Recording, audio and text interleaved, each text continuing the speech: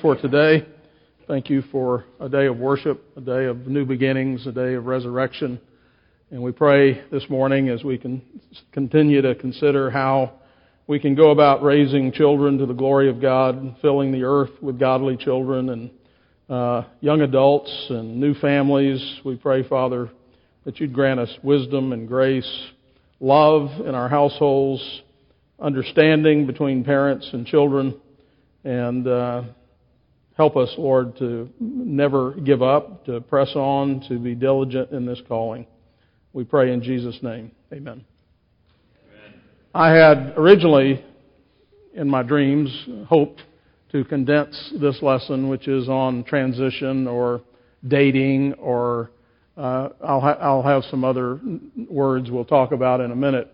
But I realize there's just too much material here. I can't cover it in one lesson, so and it's too important a topic to rush through. So we'll just take whatever time we need, and if we need to come back later, we can do that. So, the title of this is Transition, Getting Them Across the Threshold. So you've been raising your kids, we get new babies, we're all excited about the new babies and the birth announcements, and then obviously from there we have the terrible twos, and then from there all the other phases of life that come along, the teenage years.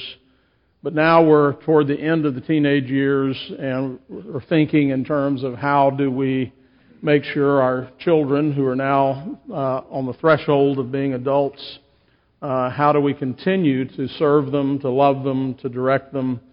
And obviously every phase presents new challenges. Let's begin with some definitions and terms. I'm going to talk about three words here just to lay it out on the table and then suggest something else. So the denotations, the word date is from the Latin data, thus dating, of course, must be classical in origin, right?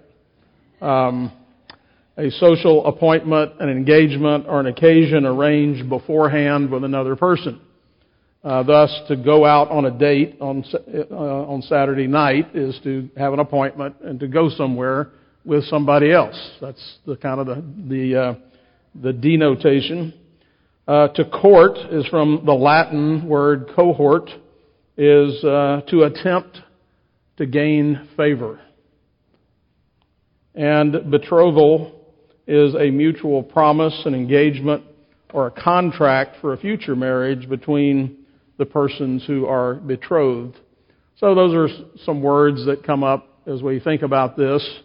But what do such terms mean?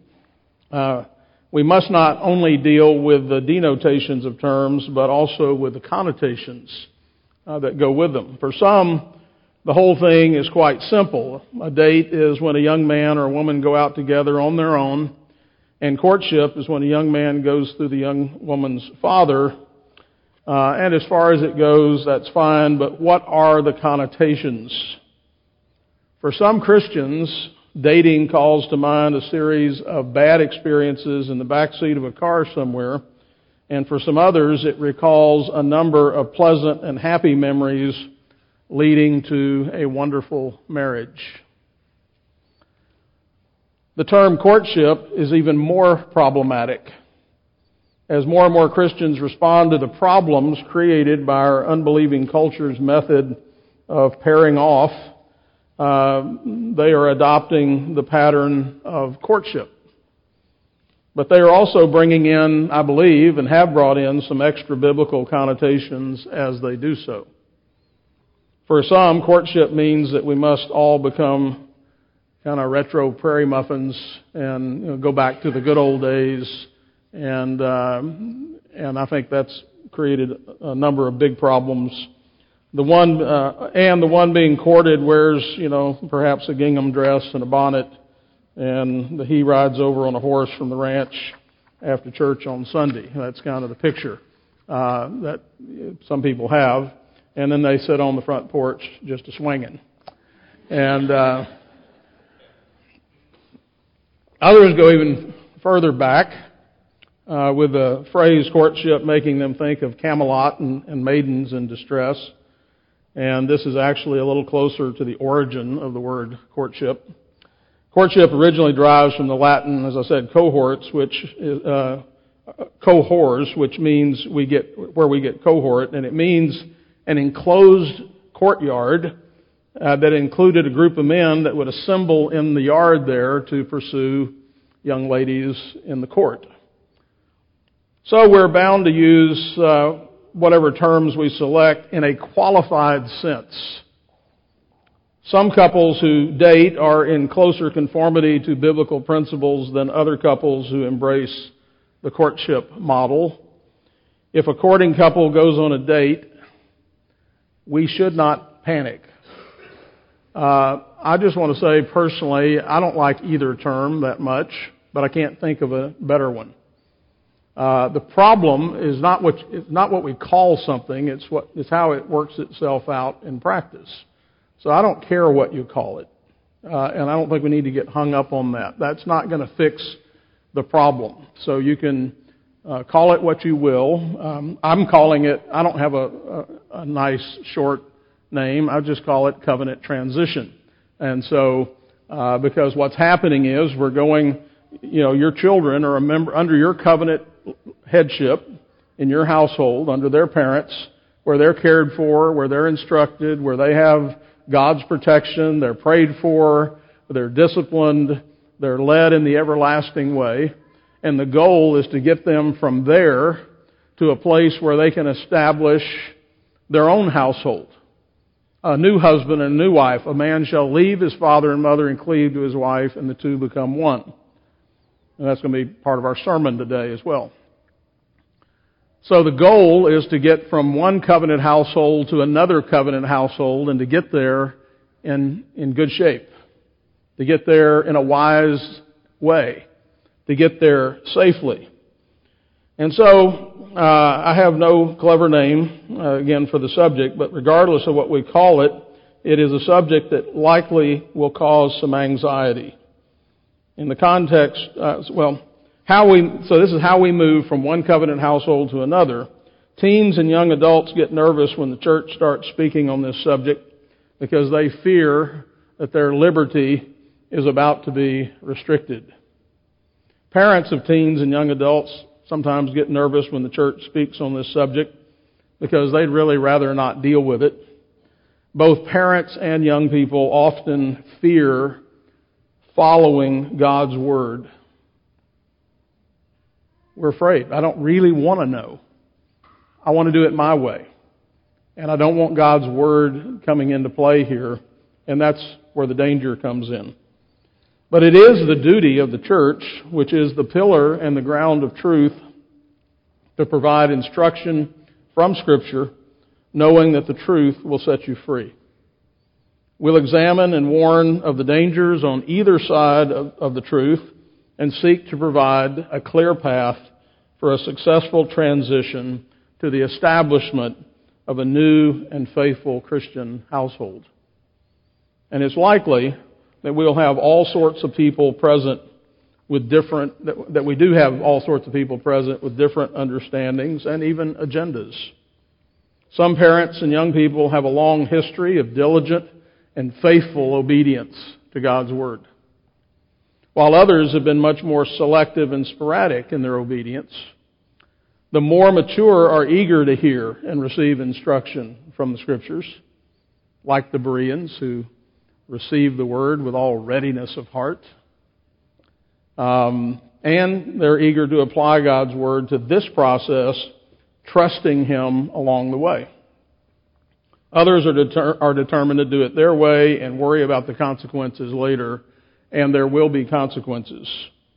For the first group, this study will provide you with a roadmap, I believe, to future covenant blessings. For the second group, this instruction will be one more obstacle to be ignored. And so I'm asking you to, as you come to church, to come to hear God's Word, to hear God speak. He loves you. He desires for you to know His blessings. especially as it relates to your marriage and to your children. To disregard Him on this vital subject is to invite misery and disaster. While forgiveness can be obtained for foolishness, the consequences of foolishness live on. Who you marry and how you marry are among the most important decisions a person ever makes. Why would that be left only for a sinful heart to determine what's best? Parents, why would you provide, instruct, and protect your children only to turn them loose at the end and risk seeing them in ruin? 90% of the way home is not good enough.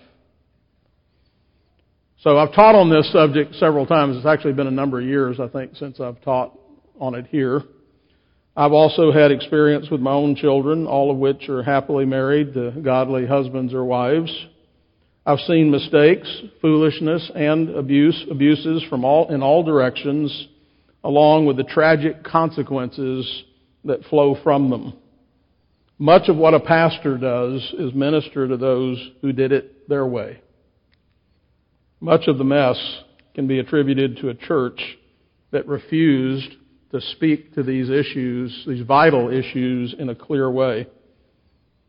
And as always, I have benefited greatly from the work of others that they've done on this subject. There are lots of books and lots of information out there. I've read, I don't know how many, and so I've tried to incorporate every good idea that I could find and to make use of it. So, here we go. So, we begin, as we do with most subjects, we come into this world ignorant, and oftentimes as we're entering into new phases with our kids as parents, because it's new, we haven't perhaps thought about it as much, or now it's upon us, and now it's time to deal with it. And of course, again, very few people actually do. Very few people ever read a book on something like this, or have a discussion, or hear a lesson, or talk about it with their husband or wife and have a plan. And let me just say this. My goal in most things, and certainly in this thing, as I look out here, is say, every family is going to be a bit different. Every kid, every young person is going to be a bit different. Every circumstance is going to have to be evaluated. That's what wisdom does. Wisdom is not wooden. Wisdom doesn't come up with, here are the 3 things you need to do. Now, everybody, we have to all do them just alike. We have to goose step together and do it exactly the same way. That is a mistake. Okay, we have some fundamental things that we should all be together on. We are here to glorify God and enjoy Him forever, and to teach our kids to do that. We are here to protect them. We are here to teach them how to be wise and to continue to do our job as parents. Those things we should be agreed upon, and the Bible itself is the standard to which we appeal. Too many parents are confused and untaught. They don't have a theology of the family that enables them to negotiate the transition of their children into new households. What are they to do when their children are interested in the opposite sex? How do they get them safely to the other side? Parents oftentimes want to help their children, but they feel helpless. And children, under the pressure of our culture, have been lied to. Parents are portrayed as old-fashioned or as not understanding young people. Kids think they should be able to do whatever they want to do. They think they are equipped to handle romantic relationships without guidance and without limits. We don't have to look very far to see the disastrous results of this ignorance, both the ignorance of parents and the ignorance of young people. Just look at our culture. Look at the mess we're in, the individualistic view of the family, the broken homes, the cultural influences, the illegitimate births, the abortions, the disease. The heartache is incalculable. Consider the poor state of relationships in our culture. Serial promiscuity, abortion, children born to single mothers, living together, divorce. Our cultural solution to these problems is to just do more of the same. And I'm not even taking the time, since I initially prepared this lesson some years ago, just think of how far this culture has slidden. Has slidden? That doesn't sound right. How far it has gone downhill. I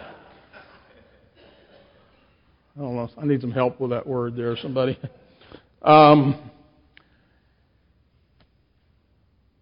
Particularly in the area of sexual relations, it's all about doing what you want to do when you want to do it, and you defining things the way you want to do it, and not listening to God. It's exactly what happened in the Garden of Eden. God is not going to tell us what's good and evil, what's right and wrong. He's not going to tell us how to do it. We can do this all by ourselves. And again, because we're sinners, we're all tempted in that direction. The fact that we're Christians should be calling us to deny ourselves and to say, you know what? As Jeremiah says, the whole head is sick. I'm sick. I need God's Word to direct me and give me some clear thinking on this most important thing that I'll ever do in this world. Everything's riding on it. And so our cultural solution, as I said, is to these problems is to do more of the same. The worse our trouble gets, the more faith we have in our methods and procedures. We just need to double down. The starting point for most of our marriage relationships, the modern recreational dating system, I'll just simply say it is bankrupt.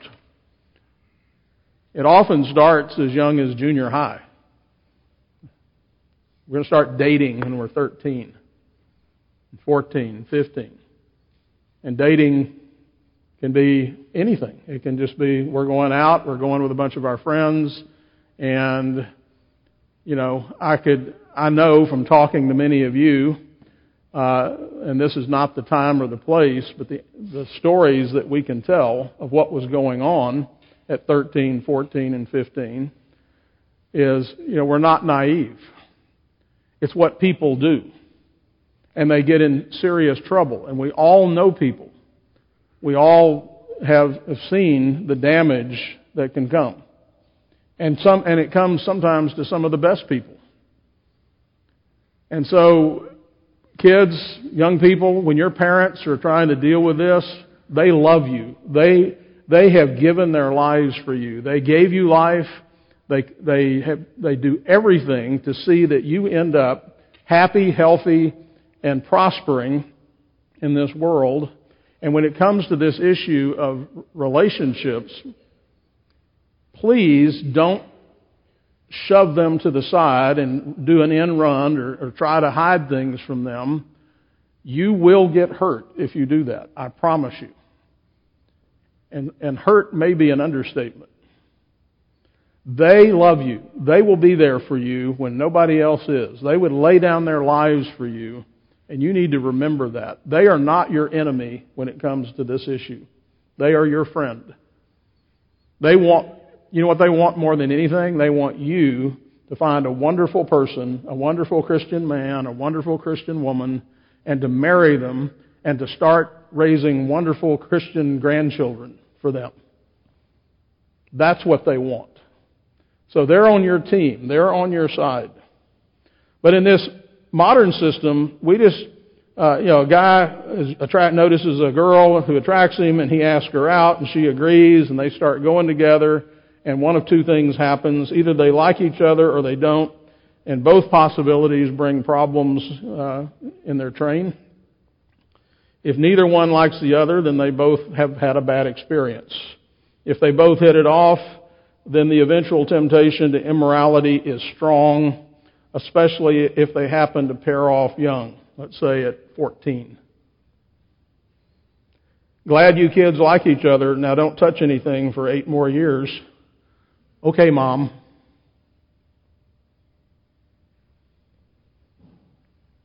Of course, if one is interested in staying together and the other one isn't, the possibility for emotional difficulties and complications are really endless.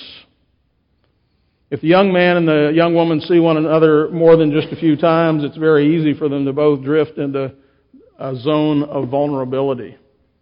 Emotional vulnerability, sexual vulnerability.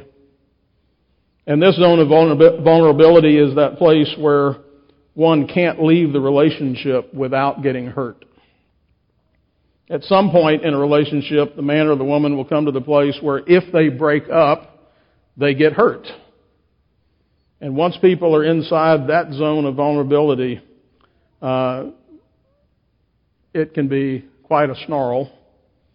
As long as he or she is outside that zone, they are not threatened at all by a relationship. It's still only a potential relationship. So, friendship. We want to encourage friendships between boys and girls. But when they start pairing off in a romantic way at young ages where they can't have any possibility of doing anything about that lawfully in a godly way, and then trouble is ahead. And of course, in a relationship, the degree of vulnerability they feel toward one another will depend upon a number of factors. If a couple went out 3 or 4 times, there may not be much damage, but that will come after they each have seen 20 people 3 or 4 times. Some things accumulate. With another couple, if they've dated for 3 years and have been good friends and have not behaved themselves sexually, a breakup is nothing less than a divorce without attorney's fees. God does not permit us to get in this zone without building a fence of protection around us. That fence is a covenantal oath. It's what we call marriage. A covenant of permanent and faithful sexual union is made before God and numerous witnesses. The man and the woman each declare that they're going to go together into this zone and they're going to stay there. And they will live there for the rest of their lives. But in our culture, men and women are trained to harden themselves so that they readily go from relationship to relationship. Sometimes there's a marriage oath made and broken, and sometimes not. Going from one relationship to another really has become the national pastime. In fact, in many ways,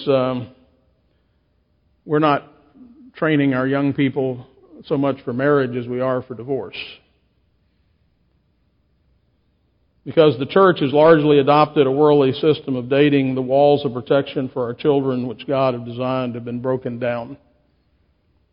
We have provided our children with enough Christianity to ensure that they feel guilt when they fornicate, but not enough to ensure their purity. Our system of recreational dating has broken down. And it's time to return to a biblical pattern for people getting together. And apart from biblical dating or courting, there are many destructive consequences, emotional, sexual, and spiritual. But if a young man seeks to initiate a relationship and takes full responsibility for the relationship under the woman's father, there is scriptural accountability and protection. Now, inevitably, objections come up.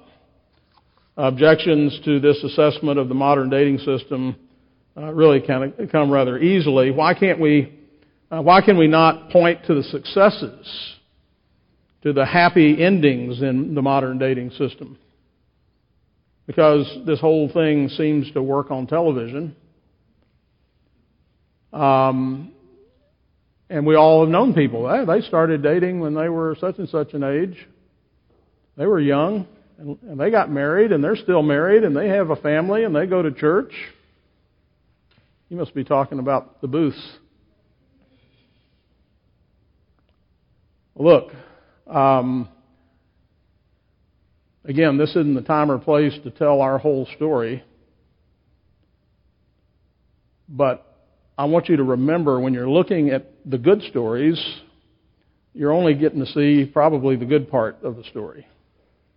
You're not seeing the whole story. There's more to the story. And that is not ever a good way to go about figuring out what's the way to do something. This worked out really good over here.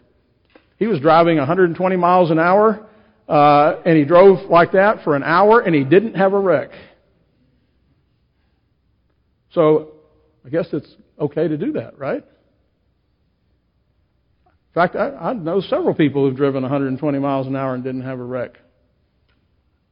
So shouldn't we do that? Isn't that a good idea? You see the fallacy there? The fact that somebody survived and made it is not a good way to go. That's not a good argument. People survive plane crashes, but we don't recommend crashing airplanes.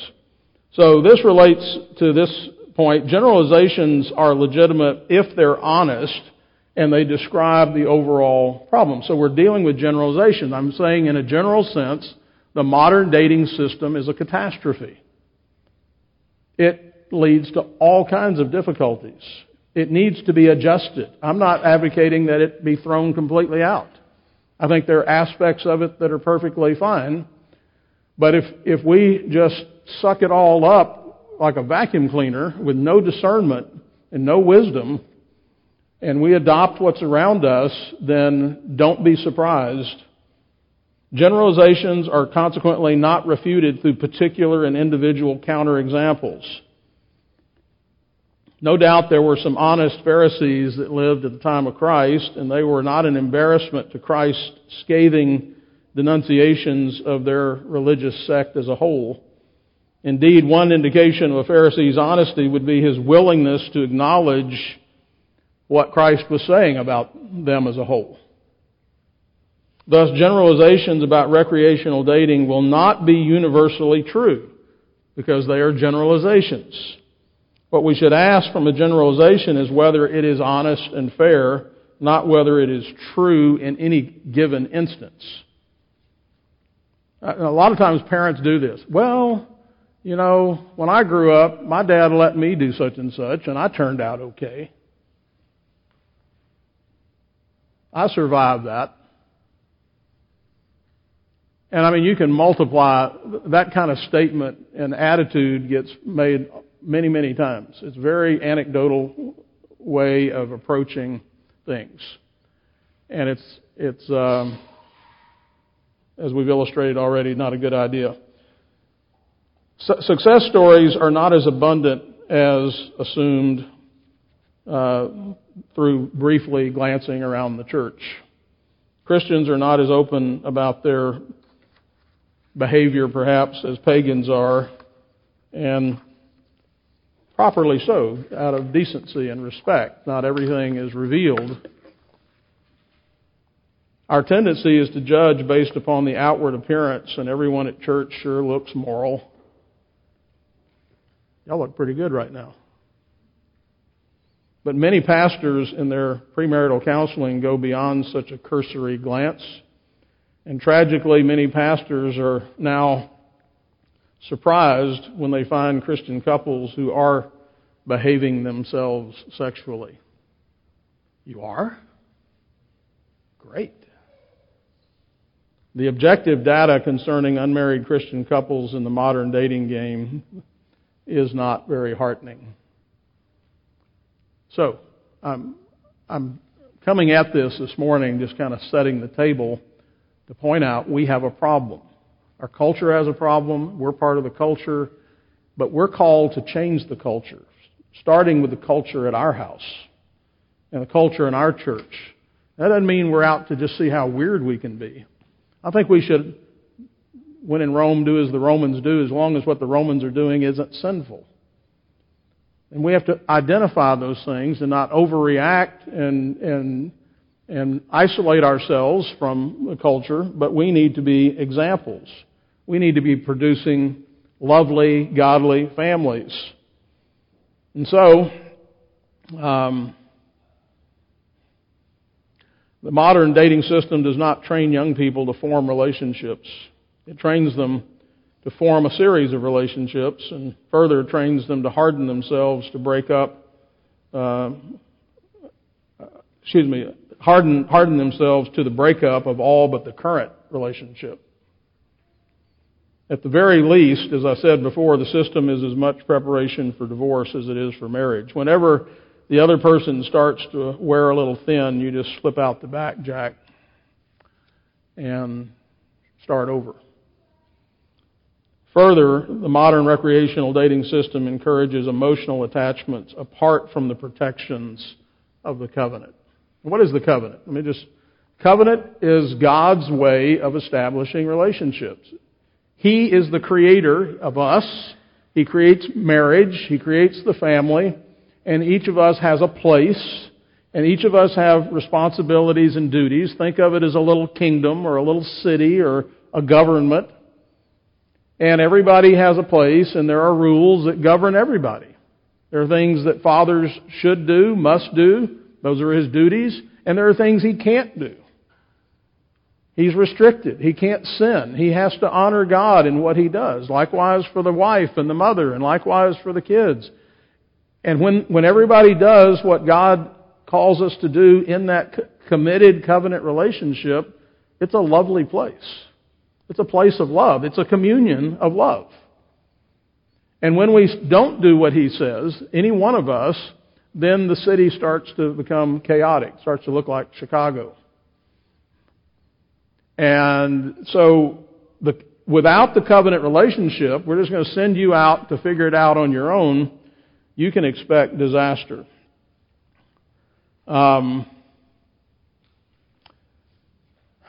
Further, the modern recreational dating system encourages, again, emotional attachments without the protections. This has been accurately called emotional promiscuity. A man and a woman cannot function within a romantic relationship without becoming emotionally vulnerable to one another. Now, there's nothing is wrong with this vulnerability. It's just that we are delicate enough at this level to require protection before we enter into such a state.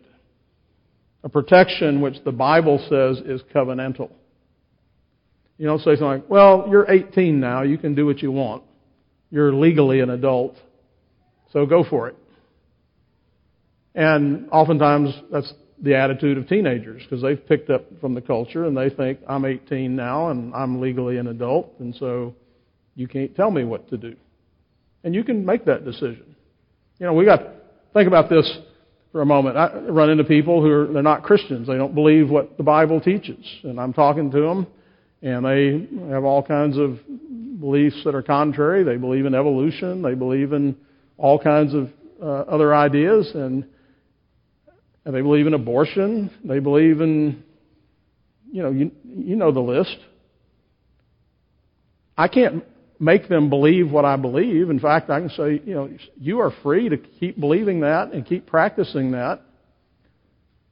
But what I know, because I read my Bible, is I know how that story ends. And go ahead, go for it. In fact, that's what God says in Romans 1. He says, you want to live like that? Go for it. See how that works out for you.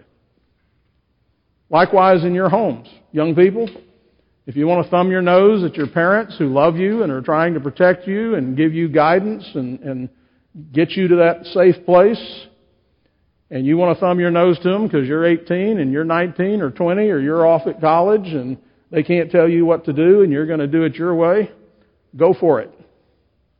Now, I'm not recommending that, by the way. I'm recommending you don't do that, but if you do, then as I say sometimes to people, you know what? If you keep doing what you're doing, or you keep not doing what you're not doing, and the disaster comes, and you call me for help, I will help you, but I will not feel sorry for you. Because you were warned. You know better. Look to the people who love you to lead you. Have an adult conversation with your parents and have a plan as to what's the best way to go about. I was thinking about this the other day. We hear all kinds of testimonies, and the Bible's full of those, and there's a range of them, right? All kinds of people. And we tend to be attracted to the dramatic. The Hell's Angels who, were converted. And they're great stories. They're true. And then along comes somebody like Timothy, raised by a Christian mother and grandmother, grew up believing. You've known the Holy Scriptures from the time you were a nursing baby that are able to make you wise unto salvation. Not a very dramatic story. But I was thinking about this the other day. If I had a group of young people and I said, all right, here's those two stories, and they're both God's stories and how God works in different ways, so I'm not taking away from any of them, but now you have children. Which one of those stories do you want for your kids? Which one, you say, I get to pick, if I could pick one of these stories, do I want my son or my daughter to have that Hell's Angel story because it's dramatic and exciting, or do I want them to grow up and say, you know what, I never remember a time not believing in Jesus and not loving the Lord? That's not very dramatic, and it actually is. Just that we're not looking at it the right way. If we begin to look at it, we go, that's the best story. That's the story we want for everybody. That saves a whole lot of trouble. Likewise, in this issue, there's a right way and a wrong way to go about this. And so, a father who ought to be protecting his daughter's sexual purities ends up sending her off into the dark with some highly interested young man, and then does what he thinks is his job. The father does what he thinks is his job, which is to worry. Well, dear, he says to his wife, we can only pray. It's come to that. And he should worry because this system expects a certain amount of physical involvement. If you don't believe that, just go out to eat sometime on prom night and just see how the girls are dressed. What do you think they got on their minds, and what do you think the boys, I know what the boys have on their minds. But it's the prom. And so, the evangelical Christian version of this system only allows enough, enough foreplay. As long as you don't go all the way, as long as you don't do that. And so sometimes we think, I'm kind of freelancing here, but sometimes we think, are we just obsessed about sex? Is that our deal? Are we some kind of prudes? Look, God made that, and He called it good. But He called it good in a context, and the context was marriage. It's fire in the fireplace. When you take the fire out of the fireplace and put it in the middle of the living room floor, it burns the house down. So it's not that it's not good. It's glorious.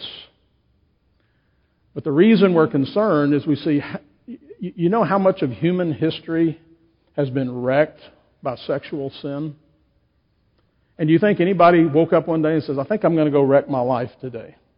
I think I'm going to do something stupid and foolish and impulsive and destroy my future. Nobody says that. But a lot of people do it.